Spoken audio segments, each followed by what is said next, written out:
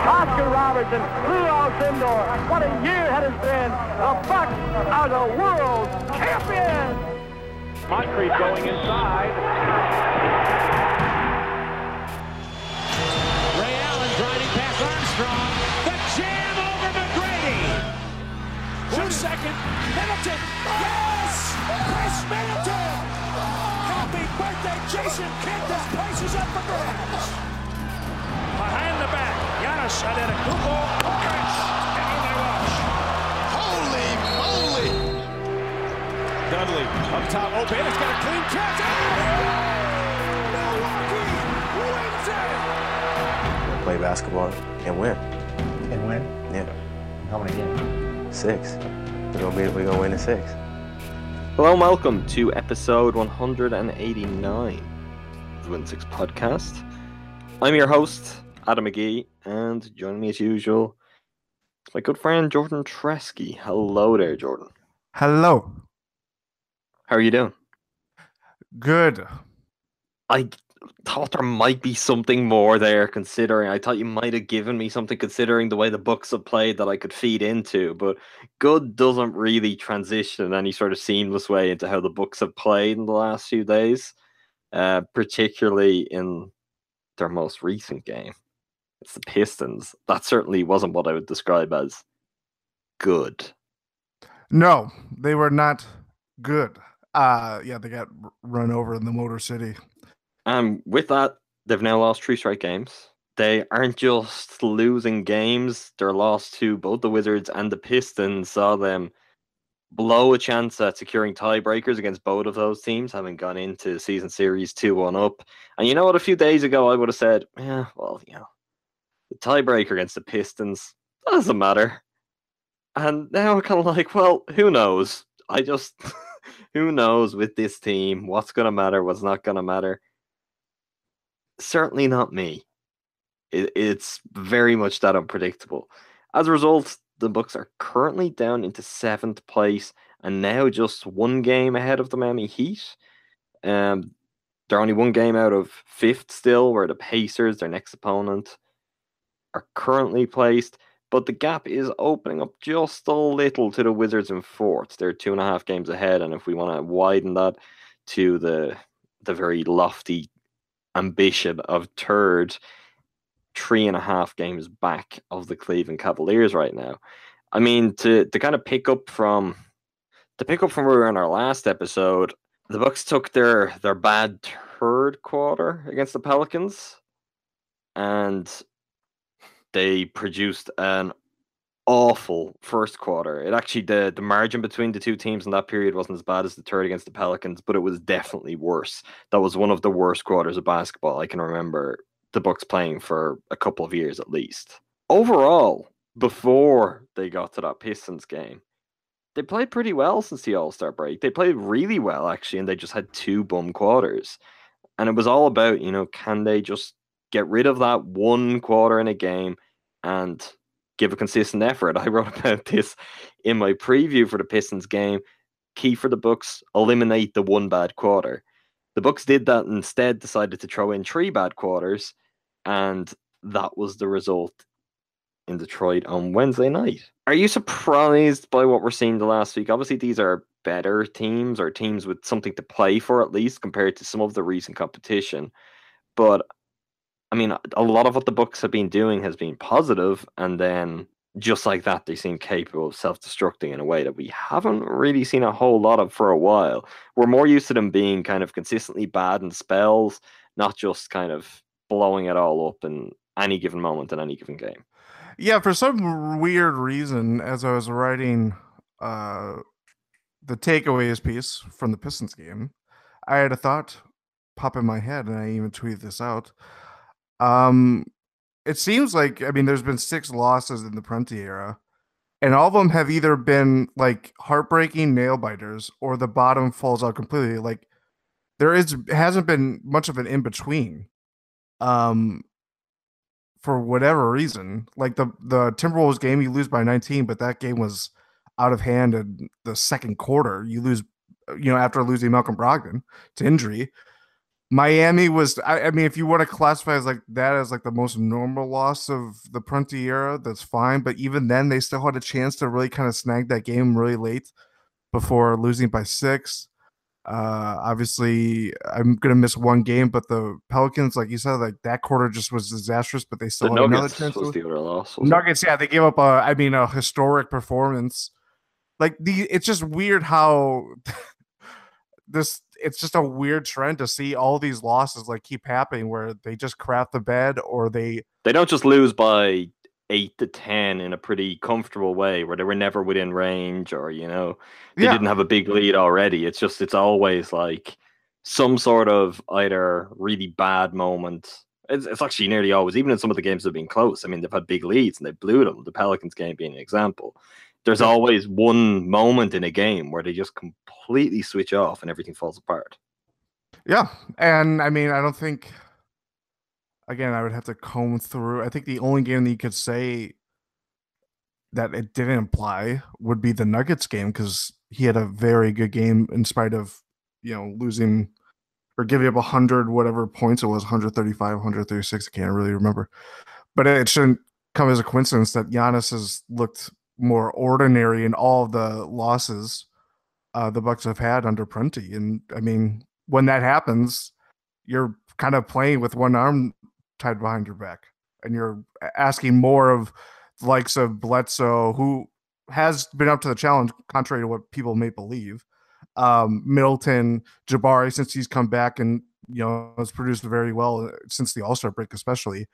Yeah, it's just an odd trend that it's not this kind of, I don't know. It's just it's very very inconsistent of what we've seen since the All-Star break, I guess, putting that Raptors game aside. Well, I think, I mean, the simplest way of getting into this really is, Giannis hasn't just been ordinary in losses. He's been, by his very high standards, and let me make that very clear for anyone who wants to get angry at anything negative being said about Giannis, he's been bad by his standards for a month now.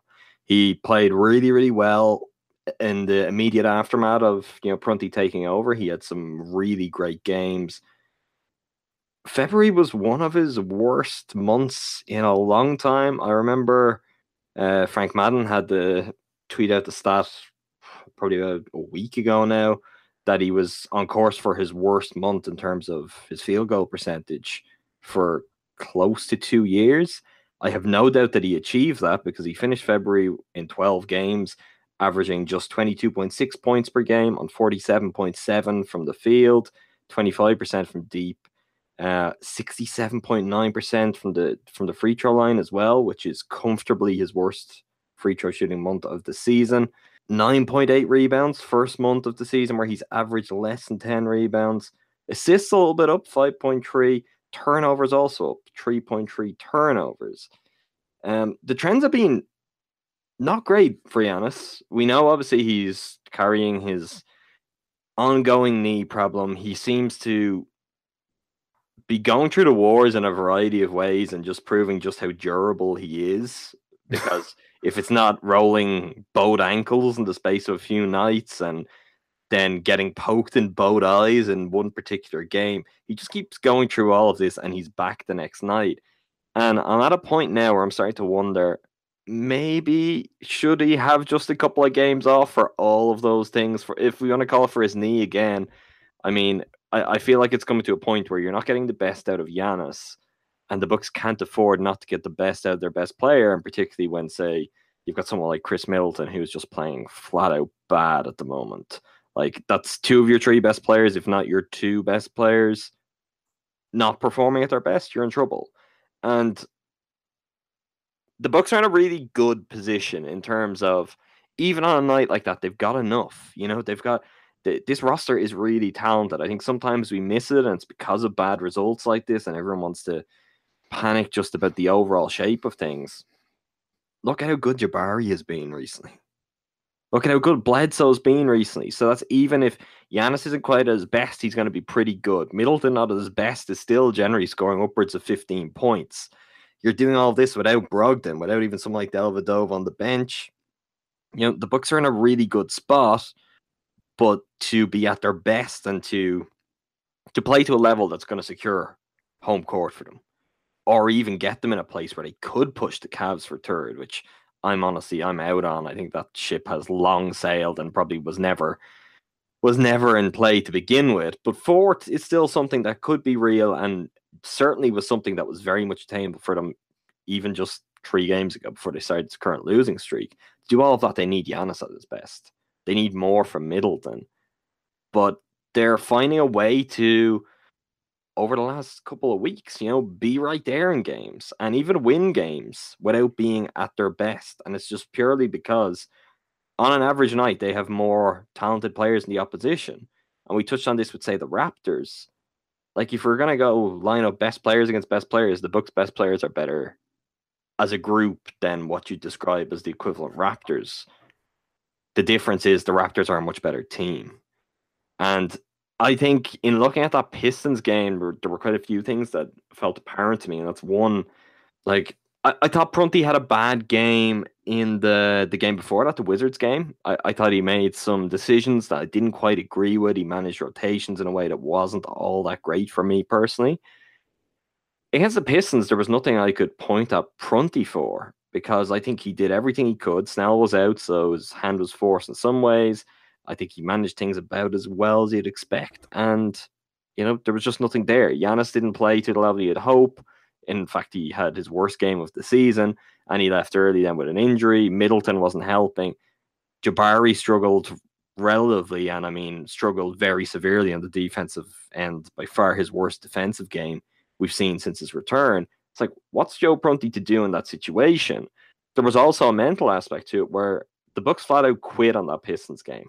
I don't feel that very often. I really feel like they quit. It should have been the other way around, considering the run the Pistons have been on. They'd lost 6 of 7 heading into that Bucks game. You'd think Bucks got out to a good first quarter, which they did. The Pistons would have gone away. They didn't, though. They wanted everything more. They were going to always beat the Bucks on the boards. You don't have those possessions where it's like Andre Drummond just keeps missing and getting his own rebound. Like that possession where he was literally just going from hitting the ball from one side of the rim to the other like 6 times. That doesn't happen if you want it more than the opposing team. Whether they're better rebounders or not, you just find a way to get it. You foul them before that, You don't let that happen. On Wednesday night, they were letting that happen. And in thinking about that, that is a trait that's there in the Bucks occasionally. Khris Middleton was back to doing his frustration fouls. I'm just really angry. I'm not bothering getting down in court. I'm just going to swing my arms and foul this guy. That is of no use. That is not what the team needs. That is not the example that him as one of the more experienced players should be setting either. And I think all of that comes into, maybe we don't talk about it enough, but maybe there are some things ingrained mentally that aren't so great here. I don't think it's necessarily kind of inherent with the players on the roster. I don't think Giannis or Jabari or Bledsoe or even Middleton individually, I don't think any guys like that are not the right character guys, aren't motivated in the right way to win. But I think they have developed some bad habits over the years. And they were Jason Kidd habits and they're now Joe Prunty habits. Maybe there's no difference between those two things. And even if there is, habits will take some time to break, and it will take a really strong coach to do it. And we're coming back down to earth a little bit, but it's becoming very apparent that Prunty isn't that guy. Is his team going to make it to the finals where you go, oh, Prunty has to have the job? No, at the moment you'd have to say it would take a minor miracle to get to any position near that. To get to, maybe they could still win a round. Winning 2 rounds, that would take a lot. And with that, it's kind of, it's back to something that we talked about a lot at the start of the season, even before the Bledsoe trade, which was when this was even less of the case. But one of our refrains was, it's not that this team isn't talented enough. Let's stop talking about they need to do this for talent, they need to do that for talent. I just think there's other ways where they need to work on themselves. And that's not just on the court, that's, in their heads, mentally, their own mental strength and how they approach things. They have physical advantages over a lot of teams. Mentally, though, they're susceptible, they're vulnerable, that you can get at the Bucks. It's very simple. if Giannis is struggling and you put the Bucks in a hole, I don't know who's coming to help them. I don't know who's coming to save the day. And that's something that just can't be overcome overnight by Joe Prunty, by Jason Kidd, by any coach. But I think a lot of that has been kind of built in over a period of 3 to 4 years for the Bucks in terms of what this incarnation of the team is. Guys like John Henson. Like, John Henson's having a really good season. He's doing a lot of good things. He started that game against the Pistons great, and then he disappeared. But what about John Henson's career in the NBA so far has taught him not to do that, or has proven to him, act this way instead, and this is the result you get? There's been nothing. These guys don't know any better, and they need that. This isn't like, it's funny because these sort of conversations bring us back a couple of months, right? These are the sort of things that were going on more often. And I'd find it to be very similar to then in that, there's easy ways out of this that are infuriating, and in part for the reason why Jason Kidd got fired. Like, the easy way out is just, it's a young team, they're learning, they haven't been through this. Just because those things are true doesn't mean you say them, doesn't mean they're an acceptable excuse. They are facts, but it's on the coaching staff, it's on the players to eventually get to a point where they're like, enough is enough. And we're going to work on it, and we're going to keep working on it. And even when it goes wrong, we're going to say, okay, we've done it again. Now we have to make sure it doesn't happen again. And you've got to keep plugging at that. I'm not sure if the Bucks are in that spot at the moment. Maybe I'm being harsh on them. Maybe it's more of a, the Pistons game was having gone to overtime against the Raptors, having gone to overtime against the Pelicans, having gone right down to the final possession against the Wizards. Second night of a back-to-back, having traveled against a team that was off the night before, that really might be a schedule loss. But the way they played was lacking in spirit, it was lacking in fight, and it doesn't exactly spell great things for their most important stretch of the schedule, which they're currently in the middle of. Yeah, I mean, I agree with all your points, but I'm more inclined to believe, the latter of what you said, because, like you said, you had 2 straight overtime games. One that could have easily gone to overtime had, a shot fallen their way by Giannis. And they just crapped the bed. I mean, I was gonna tweet this out because I was doing tweeting last night. The Pistons weren't even that good, aside from being able to just outstretch. All you could say is they wanted it. They played like they wanted to win. That's the only credit you can give them. I mean, even then, man, like, Drummond was really good, but Blake Griffin was not that good. Like, Eric Moreland, it was basically Drummond, Moreland, Moreland, and a little bit of Reggie Bullock, who had a very good start. But it was still like there wasn't that oomph. Like, they were like at the third quarter, right after like the beginning of the third quarter, Middleton kind of had like that own run by himself. And they had it within 5. Like, it wasn't like the Pistons blew the doors open. It was that the fact that the Bucks just crapped the bed and everything else in their room. Like, it was just awful. Yeah, but I think if the Pistons did the equivalent, I don't think the Bucks could have taken advantage last night. Wednesday night. I don't think that's there for them. I think it takes a certain mindset, and the Bucks just weren't ready to play. And if they were ready to play, they decided midway through, with the exception of Eric Bledsoe, because he doesn't deserve to be in that conversation, that they weren't playing. They weren't going to win, and just, it is what it is. There were guys forcing it. There were guys taking bad shots. I'm not just talking about Middleton there, although it certainly applies to him. This was something that was evident across the roster. Even guys who've been playing well recently. I mean, Jack didn't make a field goal. Sterling Brown didn't make a field goal until garbage time. Jabari was not great, mostly because of the defensive end, but he still shot less than 50% from the field, and that was after a really fast start as well. So they just weren't getting anything. And I mean, I think Henson put down after the game, as, oh, well, none of our guys could make shots as one of those nights. Yeah, I agree with that. That is factually true, but I think it was very easy to decide, say, 5 minutes into the third quarter, hey, our shots aren't falling, we might as well just let this one go. Like, Prunty pulled the plug with 8 minutes to go in the fourth quarter, and he wasn't pulling it too early. From that spell where they got it close again to start the third to then is not a lot of time. And against a team who didn't play that well, they were just completely outwilled. It's not even energy and effort. It's just desire. It's just they quit. It wasn't it wasn't about anything else. I mean, they can be out there, they've been going through the motions, but it's, do you want it? Not about even necessarily trying. It's, well, okay, you're trying, you have your hands up, you're looking to contest that, you're half in position for a rebound, but are you pushing yourself that little bit extra? They didn't. And I think it's something that's definitely there. It's in their locker, and at a time of the season where they're gonna be tested over and over again. Like, I can't imagine. I could say I can.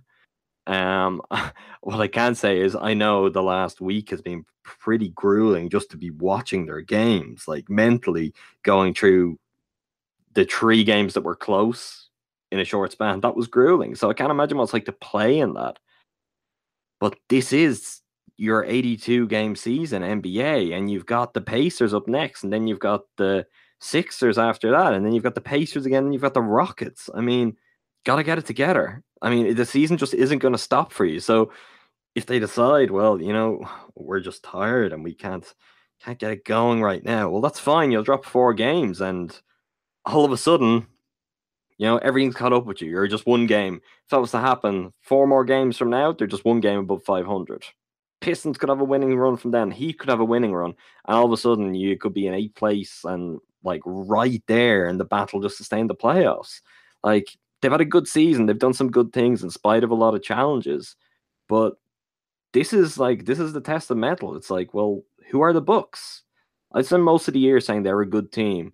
And the more I think about that, that is based again on what I said to lead off, is if you get the Bucks' best players and you put them against the best players of other teams in the league, they've got more talent. But more talent doesn't make a good team. Talent isn't what's lacking from this team. It's the coherence. It's the collective will. There are things that were very evident when Prunty first took over that I do think have disappeared somewhat, and that is, just the fun and the collective breath of fresh air. They are looking like, and I think even take strength of schedule out of this, the moment they're looking like a team who got that kind of, new coach bump, which happens in every sport. And now they're settled back in and they've moved past that. And it's not even all that new because it's a familiar voice they've heard for a long time. And here they are. It's a tough spot, and they've got to really work at it, and they've got to figure something out to make sure the season doesn't get away from them, because there is real potential for that. I don't personally think the Bucks are going to miss the playoffs. I don't think they'll be an 8 seed. I still think they will figure this out purely because of, again, they are too talented. They've got too many guys who can just get them through games, get them out of certain holes. They can't afford to think like that, though. They can't take it for granted because the gap isn't that large. I know, like, we joked about the Pistons on the Sunday podcast, and they didn't do a whole lot to inspire you watching them on Wednesday. But I mean, don't make assumptions. If you're the Bucks, you can't afford to dice with that and say, oh, well, they're out of it. 8 teams are guaranteed to be in. Don't test that theory. Keep looking in front of you. Keep saying, how high can we get, rather than going, okay, we're slipping, but it's okay. You don't want to be that team, regardless who is coming into the playoffs with negative momentum. That's the last thing you want. That's why finishing a season strong is important. And what are we at? 61 games, I think. So after the Pacers game, you're talking 20 games to go. You've got to start thinking, how do we want to hit the ground running in the playoffs? Because that's the time of year we're coming to. Yeah. I mean, I can't disagree with anything you're saying, but I also think, as you said before, we talked about this during the lowest points of the final chapter of the Kid era. This team is they go on runs. They'll have 4 straight wins. They'll lose 3. They'll clunk it up. They'll lose 2 or 3 straight, and it's hard not to be influenced by the fact that they are playing playoff caliber teams and will continue to do so until I think they play the Grizzlies on March 12th. Sorry, actually the Knicks on March 9th. But still, this is, as we talked about the other day, this is being battle tested, and right now they've had some heartbreakers and they lost to the Pistons. But I don't think it's very easy to get carried away with being prison of the moment and all that stuff, and that's fine. I mean, last night if you feel worse about the Bucks' chances in the playoffs or even making it, if you're that fearful of what's left of the season. That I'm not gonna, I can't just dissuade you from where you are, but I think at the same time, who knows? There'll be another stretch where they get it together. They play, Bledsoe, Middleton. They get a very consensus, not consensus. They get just a great team victory as like the Raptors one. It just, you never know with this team. Oh, And I again, agree with that. I agree with that. But what I'm saying is, it's not so much. I mean, if anyone as a fan individually is thinking, okay, well, now the playoffs are in danger after a game like that, I think that's a step too far. You're really overreacting. You're living too much in the moment. What I'm referring to more is to get that next great team victory. The Bucks look like a team who are going to have to figure some things out mentally, to get themselves in a position where if they're in that close game against the Pacers, on Friday night, can they deliver? Well, they're going to have some real soul searching and some work to do on just how they approach things to be in a position just 48 hours later to get that kind of win. And like we talk about all this, like the Pacers just lost to the Hawks. Maybe they're not in a great place. Maybe all it takes is a team to come in and just stink the place up and be even worse than the Bucks. And all of a sudden you go, oh, hey, we got a win and everything's fine again. But it's at a point in the season where, like we talk about this being a team who are prone to runs. Like that's something that, to use the ultimate Bucks cliche, is in their DNA. And I think that's something that they have to get rid of. Like when they talk about everything that they are as a team, and when we come around to like media day and the start of a season, they talk about our goals for this year, or this, our goals for the season, or that. I don't know if I care about win predictions and, we want to be home court, we want to win the East, we want to do this next year. Just stop being a team that can roll off 5 losses and then roll off 10 wins. Just win 2 or 3 games. Make that's who you are. We're going to win 2 of every 3 games on average. I mean, last March, I mean, they went on a run that vaulted them into the playoffs. They were 14-4. One of the best month in the franchise's history. I mean, like even that, like it just goes to show you, like that. I agree with you in that sense of the mentality that this team has to shake, where it doesn't have to constantly just seesawing back and forth throughout an 82-game season, and even in the playoffs last year, because that's how that playoff series against the Raptors shook out. But at the same time, look at the stretch of games we talked about after the Pelicans game. They had maybe an extra second that wasn't shaved off after Anthony Davis touched the ball.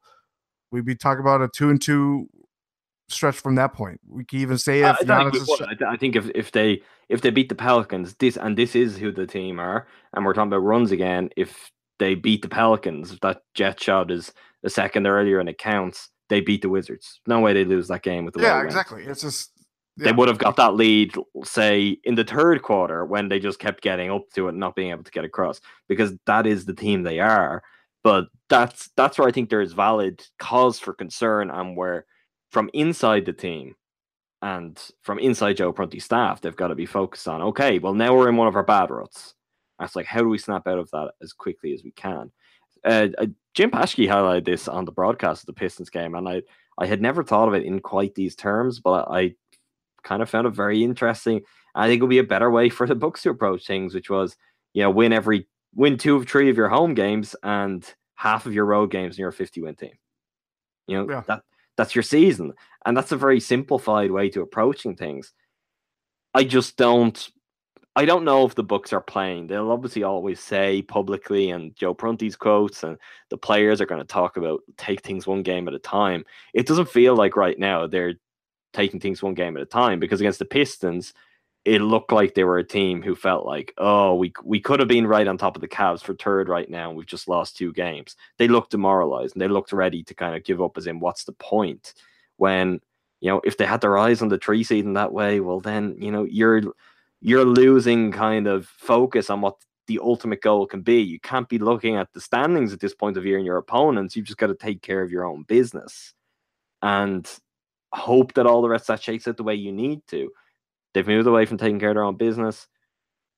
It could cost them. We'll see. They need to snap out of it. That's the one thing. With so little time left, One really bad run leaves you not a lot of time to have the corresponding good run that the Bucks are used to. So let's hope they kind of click into gear. Let's talk specifically about one of the players, the player who has maybe been most discussed amongst the Bucks community this season, Khris Middleton. I mean, we've talked plenty about Middleton this year, but I'm starting to feel some different trends coming into his game. And these are things that bother me a whole lot more than a lot of the issues that, probably 30% of the fan base have been up in arms about all throughout the year. I don't care as much about Middleton's shot selection as everyone else does. It's not single-handedly tanking the Bucks, Can Middleton have a better shot selection? Yes. It's like, if we're building ideal versions of every player and you get into this game, it's like, can Bledsoe have better shot selection? Could Giannis have a jump shot? Like, guys are what they are to a degree, okay? And I think that's something that is dangerous to get too far in the reads on. I will accept Middleton's tough shots. I will accept them pretty easily because he does that better than almost anyone in the league. That's not any form of, exaggeration. He is one of the very best mid-range shooters percentage-wise in the NBA. So those tough shots that we all don't like, he makes a very high percentage of them. My problem is, if we're playing that he is who he is game, which is often how I like to view players, because I think you can just be asking too much and you're playing like fantasy basketball. You're playing NBA 2K if you get into a game of, oh, well, this player could just change this. Habits that are ingrained for 15 years. A guy like Middleton, was he 26 now? 27? 15 years isn't unrealistic, from whatever age he hadn't just picked up a basketball, but was playing basketball at a very competitive level. If he has certain characteristics, certain traits, certain shots he takes, you can't just be like, you know what, stop doing that because we'd prefer, it might just be a little bit more efficient if you do this. But looking at who he has been, which is concrete, which we can point to, he's been a really good three-point shooter. Really, really good three-point shooter. In his career with the Bucks, before this season, his worst three-point shooting season was 39.6% from deep. Every other year, above 40%. 41.4, 40.7. Last season, 43.3%. This year, 34.3%. We've discussed this. We talked about it, maybe it was even last week. Pretty recently, anyway, in terms of, his shot isn't falling. He has spoken himself on the Howard Beck podcast about there are some things mechanically that he's not entirely happy with. He feels like he's getting some unwanted spin on the ball. He's been working on it, but, it's not all that easy to figure out. I certainly wouldn't think that Middleton's shot is broken beyond repair, but it's a very realistic thing that his shot may be broken as far as this season goes. If he has got something mechanically and it's come from, whether it's related to how he may have adjusted his shot slightly since the injury or whatever it might be, that's going to take some time. It's not going to take the kind of time where, one day off mid-season, you go and you practice and it's gone, because that was the case we'd already have seen it. With Middleton, we're seeing a really kind of alarming trend, and I tweeted about this last night, but I think it was maybe most apparent in that Pistons game. He started to turn down open three-pointers. He's averaging close to 5 3-point attempts per game on the season. A little bit over, I think. Last 15 games, which is basically since Jason Kidd was fired, that number has fallen to 3.6 attempts per game. If you want to go even more recently, slightly further down again, like last 5, 3.4. It's one thing him not making the shot. And I've kind of given up on him making the shot at his usual rate this season. I think that's kind of gone now. We're gone past that point. But with the makeup of the Bucks team, he needs to take the shot. Make or miss, he needs to take it because it's important for the guys around him. And the best example of this came in the Wizards game. Was it the Wizards game? It was. When Tony Snell came out, I'll admit I was critical of Prunty for this in the post-game piece because at the time I didn't realize Snell was injured.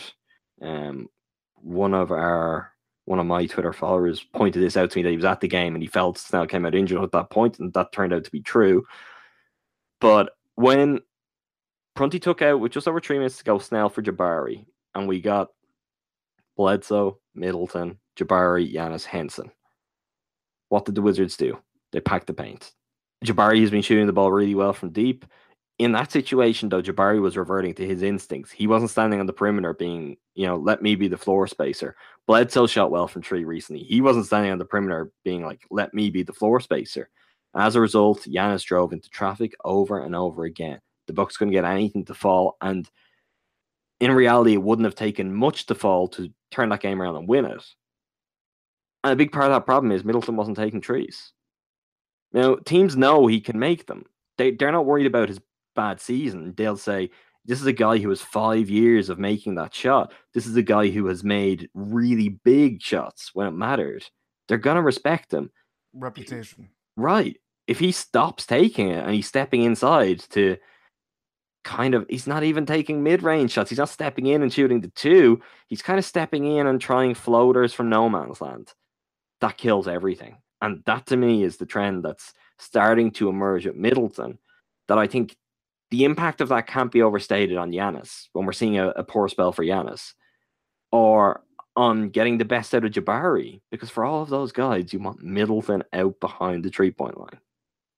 Doesn't have to make the shots, but you just have to make the opponents respect you enough that they can't pack the paint. They've got to go out and challenge you, leaving one less player in there, that when Giannis drives or whatever, it gives you a chance to drag a double team over and then have Jabari open for his shot somewhere else. If everyone can play one-on-one and they can all fall back and allow you distance to the paint, you don't have a chance in those situations. And we may not see much of that between now and the playoffs. Come the playoffs, we'll see that all the time. He's just got to take those shots. And for me, that is, of all of the things where everyone talks about, I can see his shot selection is poor. I can see his defense is not the level it used to be. None of those things bother me all that much. They're all individual things.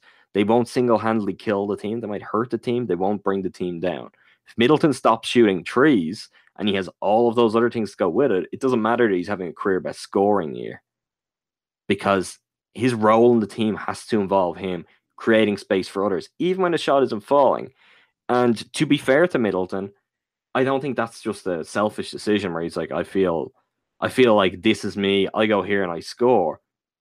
He clearly doesn't have the confidence in his 3-point shot. But if that's the case, he needs his teammates, he needs his coaches to say, look, we believe in you.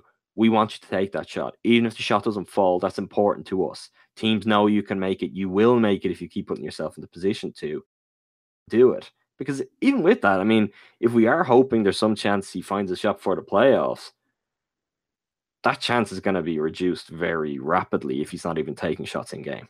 Yeah, I definitely agree with that. I think, like many, I've been very frustrated with Middleton, because if you look at it's very easy to see where he's excelled, and he has excelled in areas, and he's having, a career year in terms of scoring. But like you said, I mean, I think I'm writing a piece on him, so I'm going to limit everything I have on my thoughts on Middleton. But to back up your, the wide open thing, he's shooting 32.6%, 33% on wide open looks this year. That's going to play into your mindset eventually, and we're seeing now. And he's not the only one to pass up 3-pointers. Sterling Brown has been doing that, and that has coincided with a cold stretch of 3-point shooting.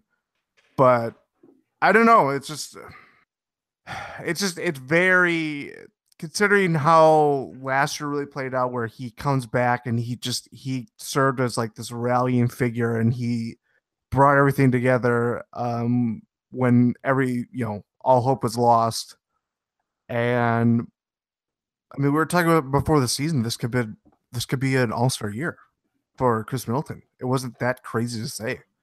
And of course, he was Jordan. That wasn't that crazy. It wasn't that crazy a month ago when guys were getting injured, and he was just having a 38% 3-point shooting year away probably from getting that call. I don't know about that. The guys who got picked were not that much better. He was when you're having a career high in terms of points per game, He didn't need a whole lot more. I mean, he probably could have done what the Bucks record being just a tiny bit better too. That's yeah.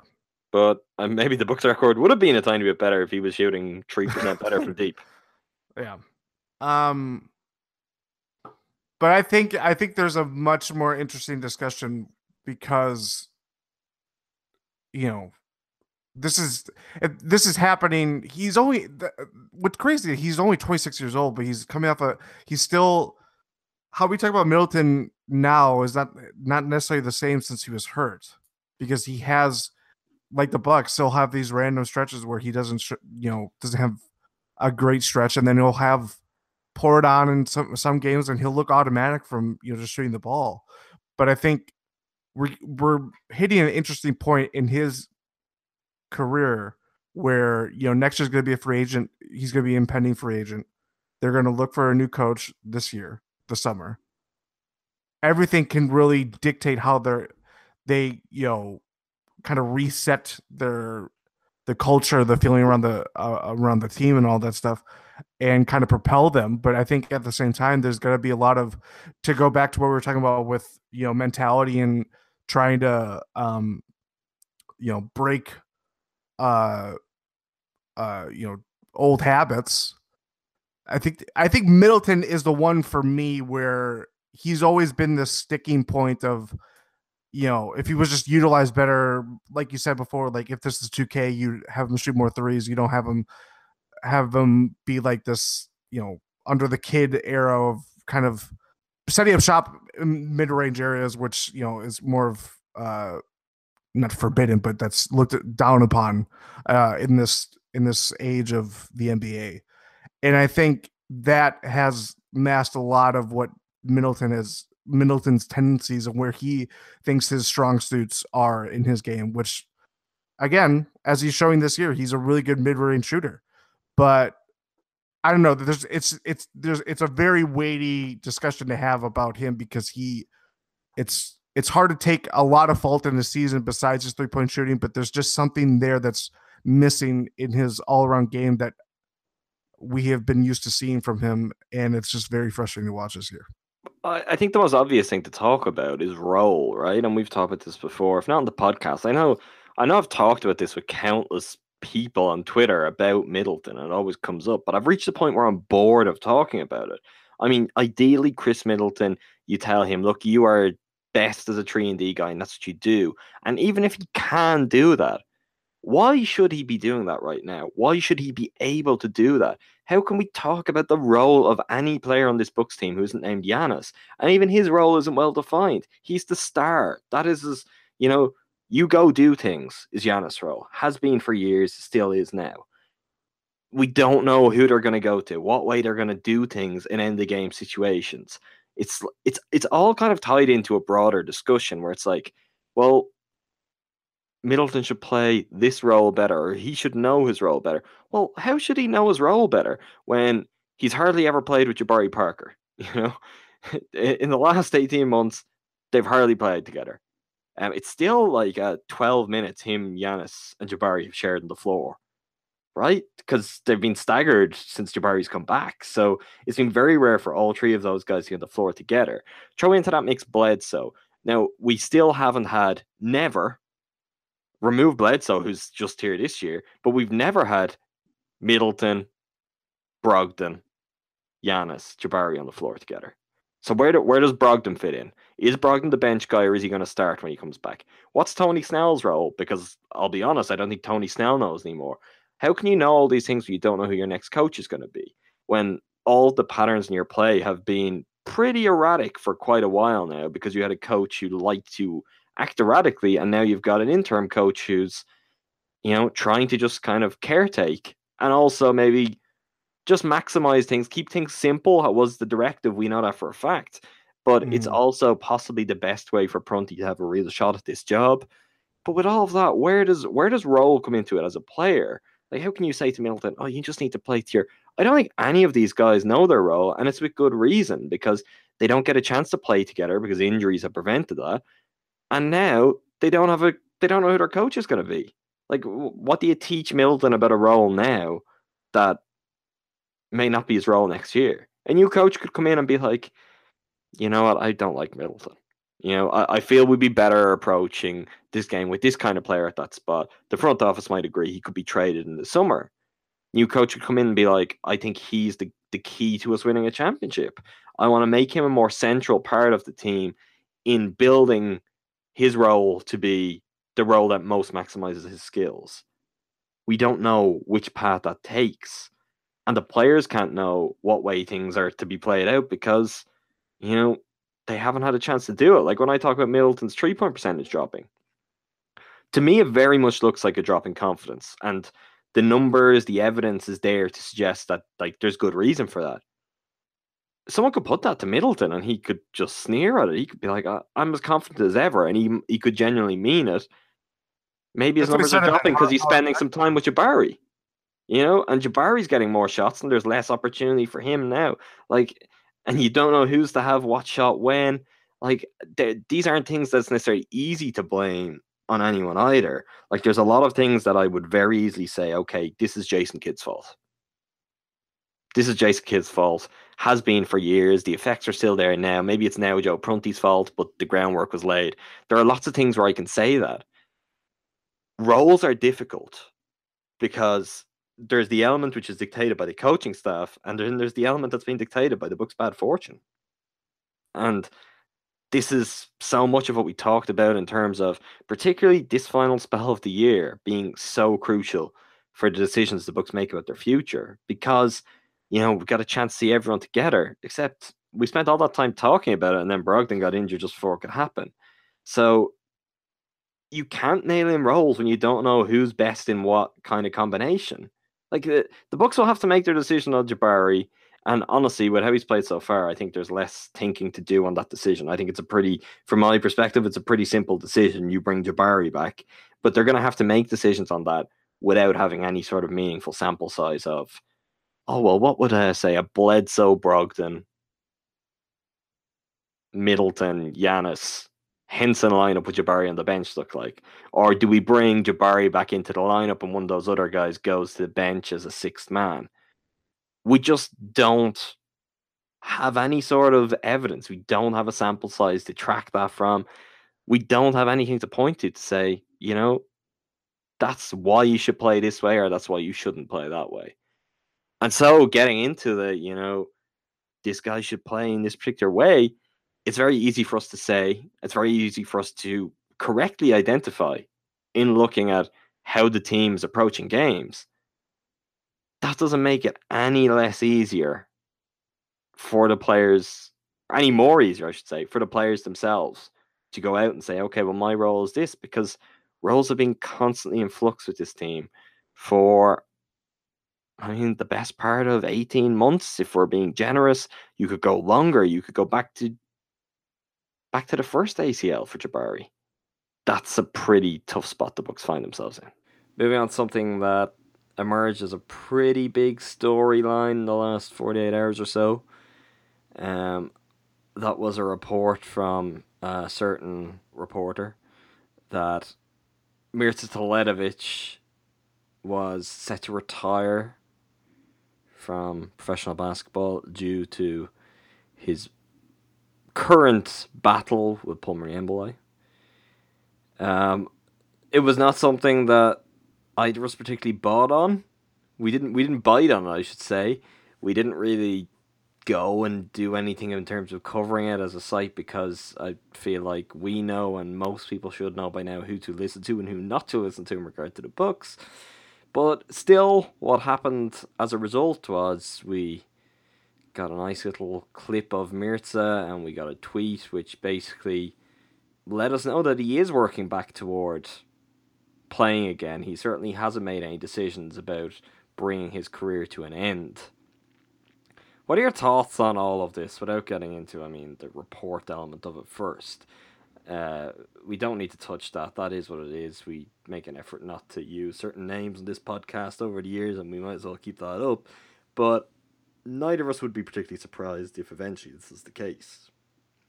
So what do you make of it coming about in this way and Mirza being forced into responding to it?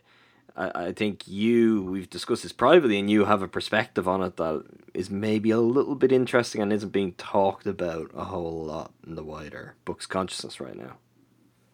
Yeah, a lot of it is just a lot of people are, doing it cut and dry, looking at the financials of it. And obviously there is, because considering the cap situation and considering the gravity of his condition, come whenever the last game he played, I think is it November 17th? That's the date that's sticking out in my head for some reason. Sounds about right. It has to be around there. Actually, no, it might be earlier because he never played with Bledsoe, if I remember correctly. So it might be even earlier than that. Anyway, that is when that's a year point, and if he hasn't played at that point, come 7 months from now, my math may be wrong, 8 months from now, whatever it is, the Bucks can take him off the salary. His money wouldn't be. Are you tied sure to the cap. that's how it works? Is it not a year? Well, it's a year from that Bucks, perspective. Is it not a year from the Bucks applying to have it removed from their salary? That's my understanding of it. So it would be whenever. My understanding is basically we're coming very close to a point where it's never coming off because you'd be a free agent before you'd actually get it. That was how I saw it, and pretty much based on how long that process took for the Heat with Bosch. Yeah, but a year still has to pass, and then you go from there. How you want to play? Oh, okay. it. Sorry. So you're saying it's not. That's the point where those discussions become relevant, or you become eligible to explore those kind of options. Yeah, officially. Yeah, and I'm glad that you just opened with that anyway, because I had to just keep putting my phone down to not get involved with all of and apologies to anyone who's offended by this, but moronic tweets about this yesterday when this was swirling around. One for taking that report as fact. That was, never a great look, but bit more so than that was everyone being like, okay, now what do we do with this cap space we've got?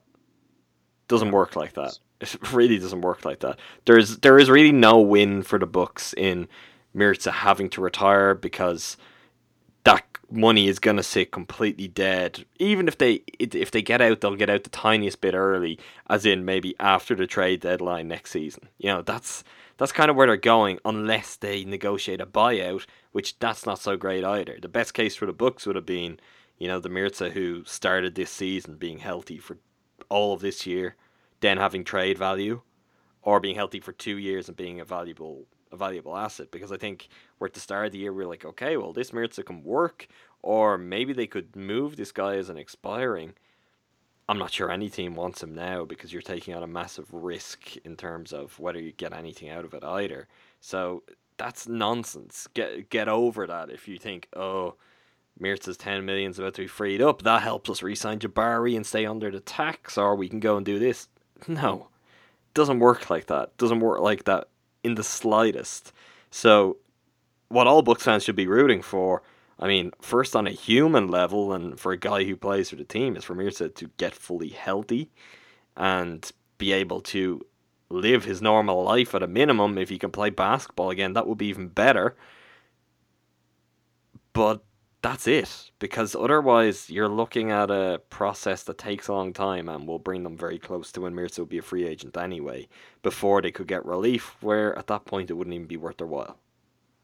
Yeah, and that brings to the more relevant situation, because considering he had to speak out against an erroneous report, possibly. It's still out of Mirza's hands. His recovery can go fine and well. He could be close to fit to play, but he still has to get cleared by doctors, considering this is, if something goes wrong, there are grave, consequences. You can easily die. I remember following the Boss situation, and I think a lot of that honestly didn't get the attention it deserved, because there's a lot of more consequences. And Bosch was even trying to play in the playoffs that year with the Heat in 2016, which was a couple months after he, this issue resurfaced, much like Mears' first go around, where he was out for like 3 months or something like that, and then came back to play with the Nets in the playoffs. That much is clear. That is going to be the biggest obstacle in where Mears' wishes to come back to play is that he has to get cleared by doctors, and it's not going to just be one. It's not going to be two. It's going to probably be by committee, because again, it can be a matter of life or death if this really comes up again. And the fact that it was coming, I mean, if I remember correctly, this is just a couple months ago. It wasn't like this resurfaced. It was much resurfaced out of the blue because he was already hurt with his some. Oh, it's not out of the blue at all. I mean, it's if you have lower limb surgery, if you have any surgery, but more prevalent obviously on any surgery on your legs, your feet, because you're going to be immobile in some way, or your leg is going to be, you're at a greater risk of blood clots, and having issues with that. It's no different than if you're going on a long haul flight, because you're not going to move very often. People wear flight socks to avoid DVT. It's basically an extension of that, because obviously if you're having surgery and you're going to have to have your feet in one position, or you're not going to be at your usual level of activity, everyone is naturally at a higher risk. So the surgery for Mirza would have been quite high risk. That would have been a decision the Bucks would have considered. It would have been something Mirza would have had to think about, the surgeon would have, and they all obviously decided, okay, we're going to go ahead with this anyway. And then obviously as he started to get back towards some activity, although he was in very early stages after that arthroscopy, this happened. So I mean, I think that's important. First of all, is it's not very much out of the blue. This is 100% the result of him having surgery. I mean, the Bucks will never word it like that, because that's then, well, why did you make the guy have surgery at that point? Why'd you elect it? Why didn't you look at non-surgical options a little bit more closely? But that is how that would have gone out. Mirza would have, like any surgery, he would have signed some sort of form before his surgery to say, okay, this is something that could happen. And once you've had the condition that he's had once he suffered from pulmonary emboli before, he was always going to be more likely to suffer again. And I mean, that's very much the tricky part is when you mentioned Bosch. What age is Bosch now? 32? 31 even? 33, probably. Okay, actually, probably 34. He was 31 or 32 when he stopped playing, right? Yeah. I mean, Bosch was never really a guy who had injuries either. No. It's very simple. If you look at why is Chris Bosch a Hall of Famer whose game actually probably would have aged very well because of his shooting ability. It already was after LeBron left. I mean, he was really really he was taking good. Up the first option role much better, or even maybe not quite, but he would have eventually. I mean, he would be in the league right now on a really good team with a big role if any team felt that was a risk worth taking. And the reason they don't is because, as you said, this isn't just, he might get injured again. This is a matter of life and death. This is, he doesn't have this exact scenario. He says, okay, I feel okay. He might feel okay now, but if he goes and suffers a knee injury tomorrow and he needs surgery, there may be complications. It's not even just that. I mean, he could get smacked in the head or something, and it could be, as something as that, where there's a whole variety. I mean, you're bringing a level of risk into play that just, I mean, it's not worth it. You're talking about basketball. We're talking about professional sports, and I think Bosch is the great example because of how good he is. Mirza is not at that level, but if you look at how good Bosch is, Bosch still talks about it. Wants to play, wanted to play. He would have no end to callers if any NBA team felt that was a risk worth taking. And it's as simple as, they could consult any expert in that field and they'd say, is this a good idea? And the response they get is, no, the best solution would probably be not to do it. Now, that doesn't mean that Bosch couldn't be cleared just like Mirza couldn't be cleared. They can, but that's not a very simple path to that happening. There's a lot going on there. So it's good to hear that Mirza's well and that he's progressing well. He's working his way back. It's still a very complex situation. And for someone to have gone through that twice, I mean, I guess the only bonus is in this, the second time it was detected pretty early and pretty easily, where the first time when it wasn't a known condition, Like, as the story goes, and it's there for anyone to read it, I believe there's a New York Daily News, might be a New York Post profile with the Nets trainer at the time. I mean, he was checked out in a hospital and was basically given the all clear to go on, and the trainer said, no, I don't feel right about this, where if he had gotten on a flight, he probably would have died in that plane.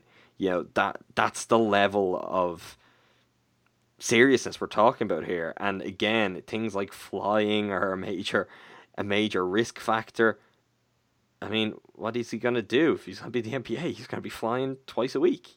You know, this isn't just any old normal routine. So there's a long road back. Maybe that news ultimately becomes true, but I think thinking it would be that simple to begin with is just where the kind of flaw is. I would have been surprised to see it come to a conclusion that soon. I won't be surprised if that's ultimately the conclusion it comes to, but there's no reason for it to benefit the Bucks for that decision to be made right now.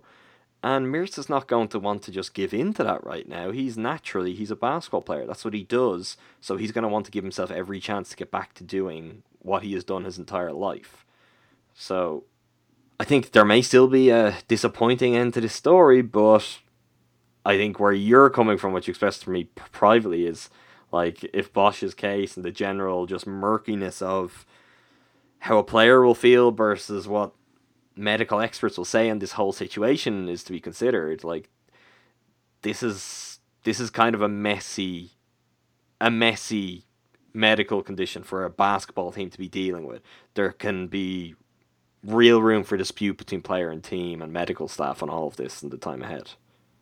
Yeah, and I mean, if people are wondering about what to do with Mirza's salary and stuff like that, look at Bosch's scenario. The guy was on a 4-year max contract, and that's another. How do you Wasn't do he in year negotiations? 1 or at the end of year 1 as well? Year 1 was the first time it happened, then year 2, obviously. So I mean, yeah, it may be new to Bucks fans and all that, but there is certainly a recent precedent of just how this will honestly likely go, because it's more than just cut and dry, wipe your hands of it. Of okay, we can take off Mirza's money. He's not going to play again. It's like, no, that's not. And I mean, this isn't even Jabari, where you go, if he tears his ACL again, his career's done. We're talking about someone's actual life. Their long-term health, not just their career. Which, as serious as it is for someone's career to come to an end, we're talking a different level here. So, yeah, something to watch out for, but a long road ahead, and everyone should just forget about that. Well, what can we do with Mirza's salary if he retires now? Nothing. It's not happening. Honestly, I don't think that will be a concern the Bucks won't have until he'd be a free agent. And there's no reason for Mirza to retire before that either. Remember, he wants all his money. So I think this will play out pretty much over the course of the next year. Best case scenario, and let's hope that's how it plays out, is Mirza's on the floor next year and he's contributing. Who knows? Maybe he's back this year, but none of that is as important as getting it all right. Okay, Jordan, let's go into the mailbag from @Alex_Koenig023. This past stretch of games since Prunty took over has been really easy, and realistically, the Bucks should have had a similar record even with Kidd. With that being said, do you think the Bucks chose to fire Kidd before he could go on a run like this and save his job? Potentially, but I also think we don't really know what happened on that Monday. We know there's rumblings of a blow up, but I mean, I don't think it was a premeditated thing. It was like, okay, this schedule's going to start getting easier. Let's show him the door. I think something else prompted that to act fast and fire him 4 hours before that night's game. Yeah, we know for as much as the ownership collectively may have been unsure of Kidd for quite a while, there was at least one holdout in terms of, let's fire him now, and something happened to make that one holdout be like, yeah, let's fire him now. So that's tough to say. I think what the guts of what you're saying is probably true, Alex, but I think you're framing it in a way that they wouldn't have considered it. I don't think they would have been worried about Kidd going on a good run to save his job. If he goes on a good run, well, then he doesn't have to worry about saving his job if given the time. And if you ever reach that point, well, then you just fire the coach. If you're worried about your coach winning games, so you have to keep him, that's when you fire him. Maybe that's what happened. That's what Horst basically said to the effect. If something's inevitable, you do it. Yeah. Maybe that's basically what that means. I think a better way of framing it, and more realistically, the way the ownership may have considered it, is this was a good spell to have a fresh start with. You know, a good spell if Prunty's going to take charge, or if they at that point did initially consider maybe we bring someone else in straight away, that was a good spell to get someone in for. So maybe the main point of what you're saying is true, but I think it would have been approached from a different angle that would have come with the same result. From at I'm the second S_Curry, will the Bucks make the playoffs? Yes. Yes. From at Forest Voyager 69, why does Zeller play so little?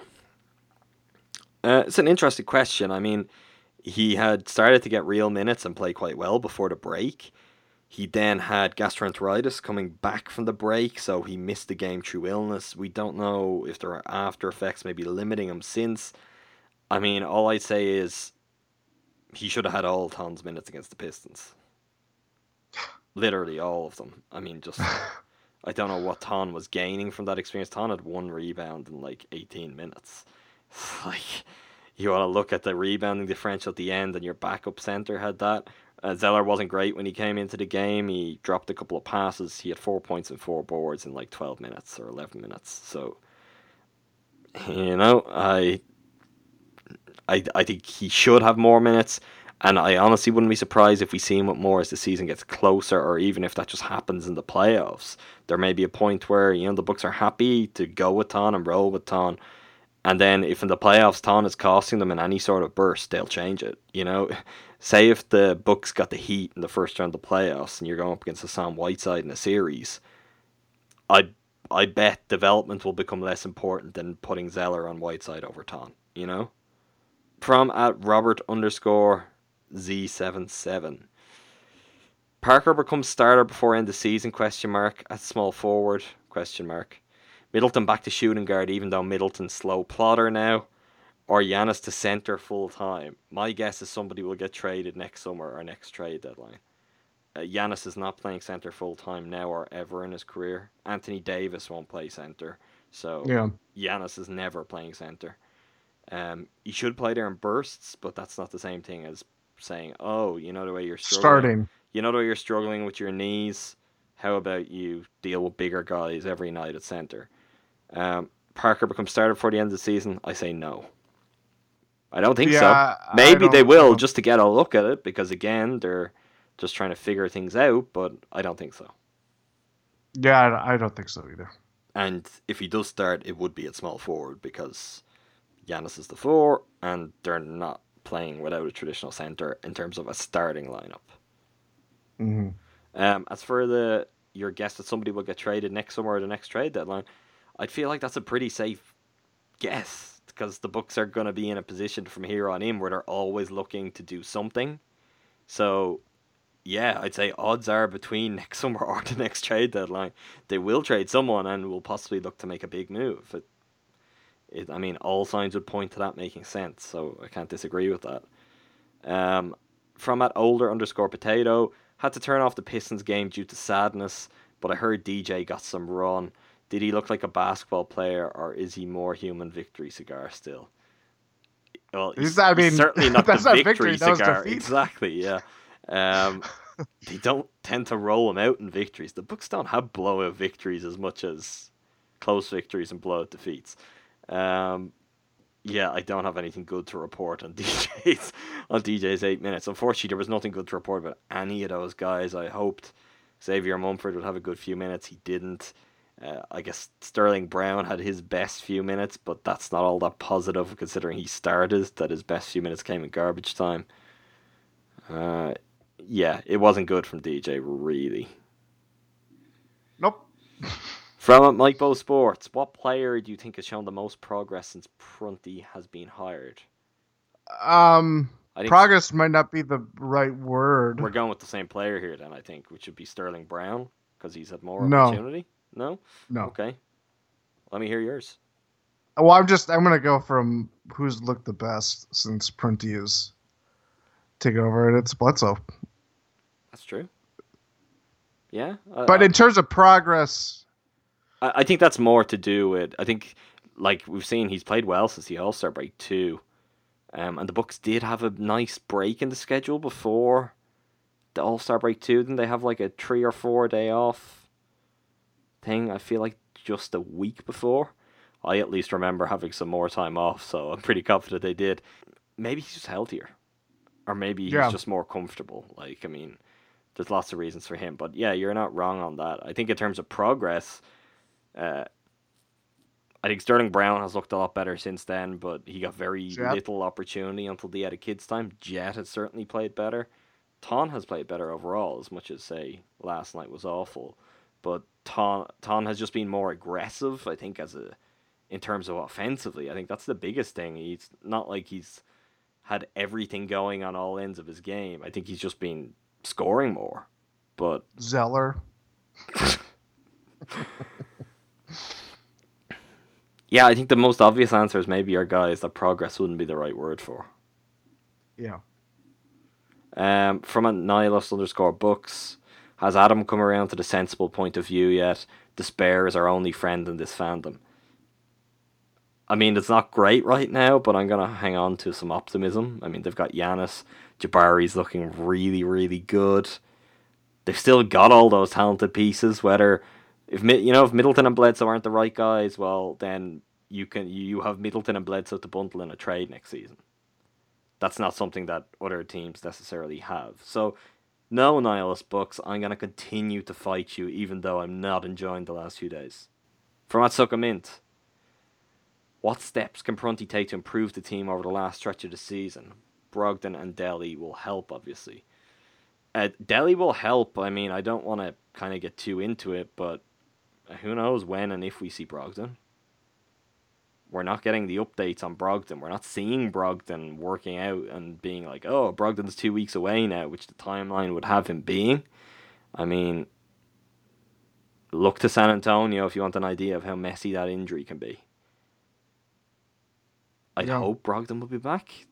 It will be a really big blow if he's not. I don't know.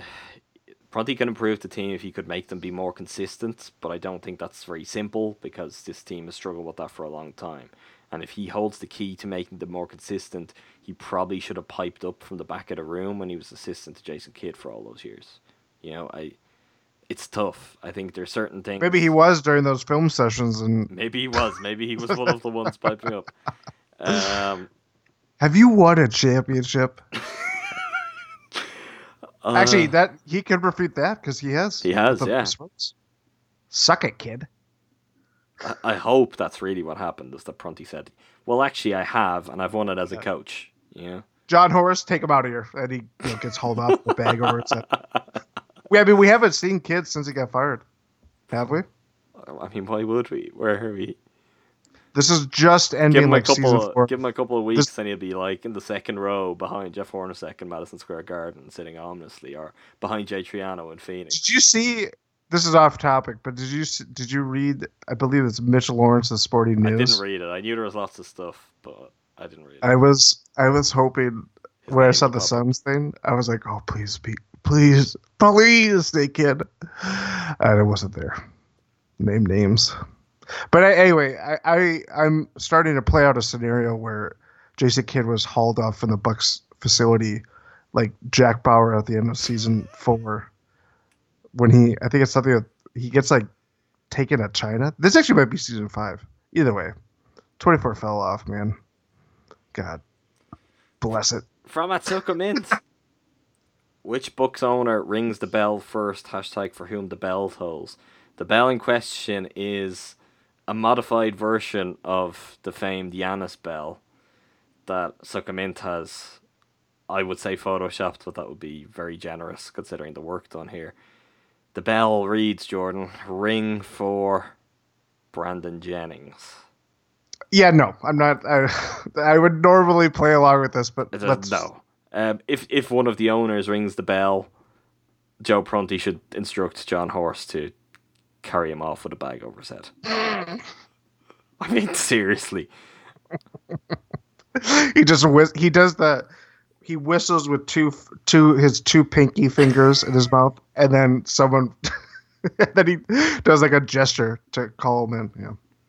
I don't think they can actually do this, but, and long-time listeners, you'll understand just how strongly I feel when I put it this way, so even if it's just for effect, it will work. I would rather the Bucks bring back Rashad Vaughn this season than bring Brandon Jennings in. That's the level we're talking about here. You're gonna have to proclaim that to make your voice heard, because that is quite a statement. I have to say so myself. There you go. It's out there now.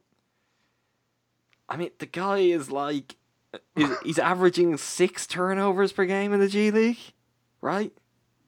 Might even be more. I think it was 6.3. 8-2. So I think 6 over 3 is, or 18 over 3, 6 obviously.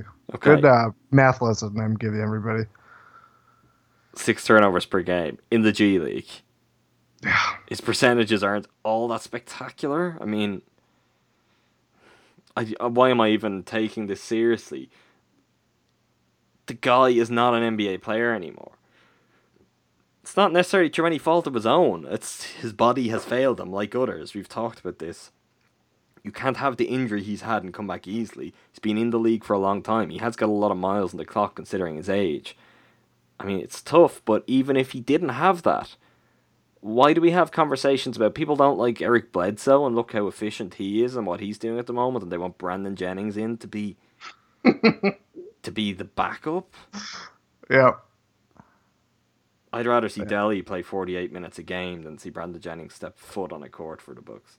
Get ready for Game 4 against the Wizards come mid-April. From at David Dunn 21. There was a point in the early aughts when Brett Favre was an incredible playmaker, and Almond Green, is that right? Almond Green? Almond, I'm probably pronouncing it wrong. Ahman? Ahma. Oh, Amon.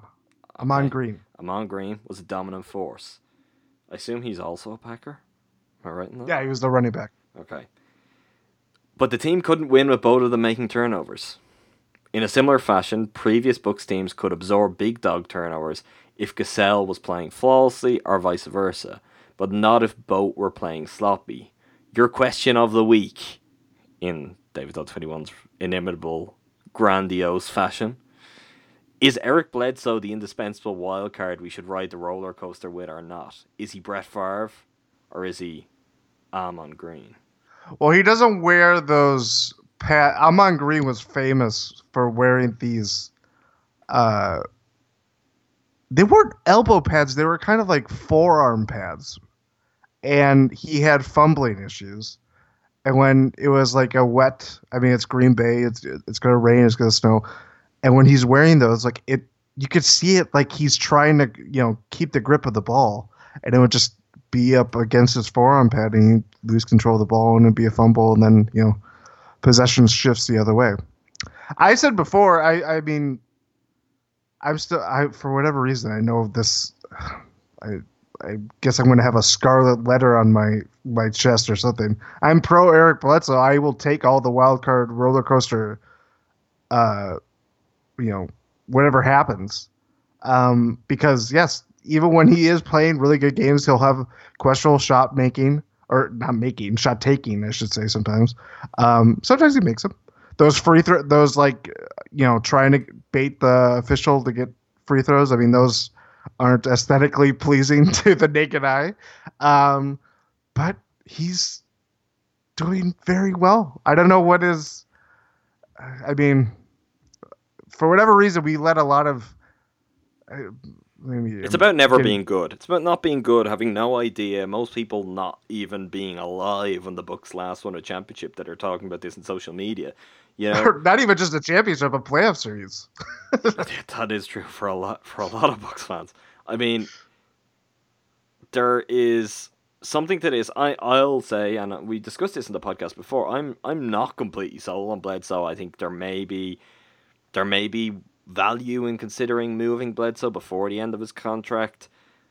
Who knows? That's up for the Bucks to explore, and the Bucks to see, well, what are the offers, what sort of things can happen, what can you get back? All of that could be taken into account. What I will say, and it applies to Bledsoe, it applies to Middleton, Jabari, it's like the whole like carousel that Bucks fans want to go through of, oh, well, this guy isn't the perfect fit.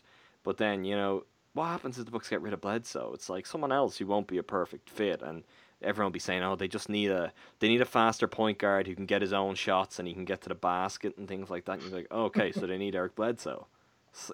I mean, we can't do this forever. You're not going to have a perfect team. The idea of the perfect team is breaking me day by day at the moment, because it's like Middleton doesn't take the right shot, Bledsoe doesn't take the right shot. I don't disagree with that. The problem is, name more than 2 teams that are constructed in a way where you're like, well, there's no one doing the wrong thing. Even saying 2 teams might be generous, because there will be guys in those teams, whether it's not necessarily starters, but rotation guys who come in and do the wrong things at times. It's just, it's not a perfect science. It's not a simulation. It's like, it's a very tiresome way of looking at it. And I don't get it from any sport, because you don't have to be the perfect team to win a championship, to win anything in any sport. Sometimes just kind of things break your way, you know? It's just about getting what you can and making that work. Not everything is going to be a seamless fit. Guys might have to adjust eventually. It's very difficult to know all of that. This is kind of a difficult conversation in terms of Bledsoe or Middleton style, as 2 guys who are often talked about in this way, when, again, we don't know who the coach is next year and what way they want to play. You know, you don't know all those things. What can you do? We don't technically know if they'll have Jabari Parker next year. So how do we know what they'll want out of Bledsoe, what they'll want out of Middleton, when a fully healthy Jabari Parker, if he was back and he's locked in long term, he may be the second most important player, and then they're deferring to him. That will depend on who a coach is and what they decide. Right now, he's playing great. That's what I'll say about Bledsoe. So if what he's doing right now continues, I mean, there could be no way that people could be criticizing him, but on Bucks Twitter, they always find a way, you know? Bucks Twitter finds a way. Goldblum. Jordan, that does it for us for this episode. Hopefully next time we record, the Bucks will have broken out of their funk and have given us at least 1 win, preferably 2, to discuss. In the meantime, while you're waiting on that, make sure you subscribe to us on Apple Podcasts, follow us on SoundCloud, and add us on Stitcher. Also favour us on TuneIn Radio. Doing one or all of those things will make sure that you don't miss a future episode of Win in 6. You can also read mine, Jordan, and the rest of our team's writing on the Bucks, also the Wisconsin Herd, on BehindTheBuckPass.com. Lastly, follow us on Twitter at Win in 6 Podcast. Jordan and I are also on Twitter. I'm at Adam McGee 11. Jordan is at Jordan Treske. We'll be back soon. Thanks for listening. Thank you, Jordan. Thank you.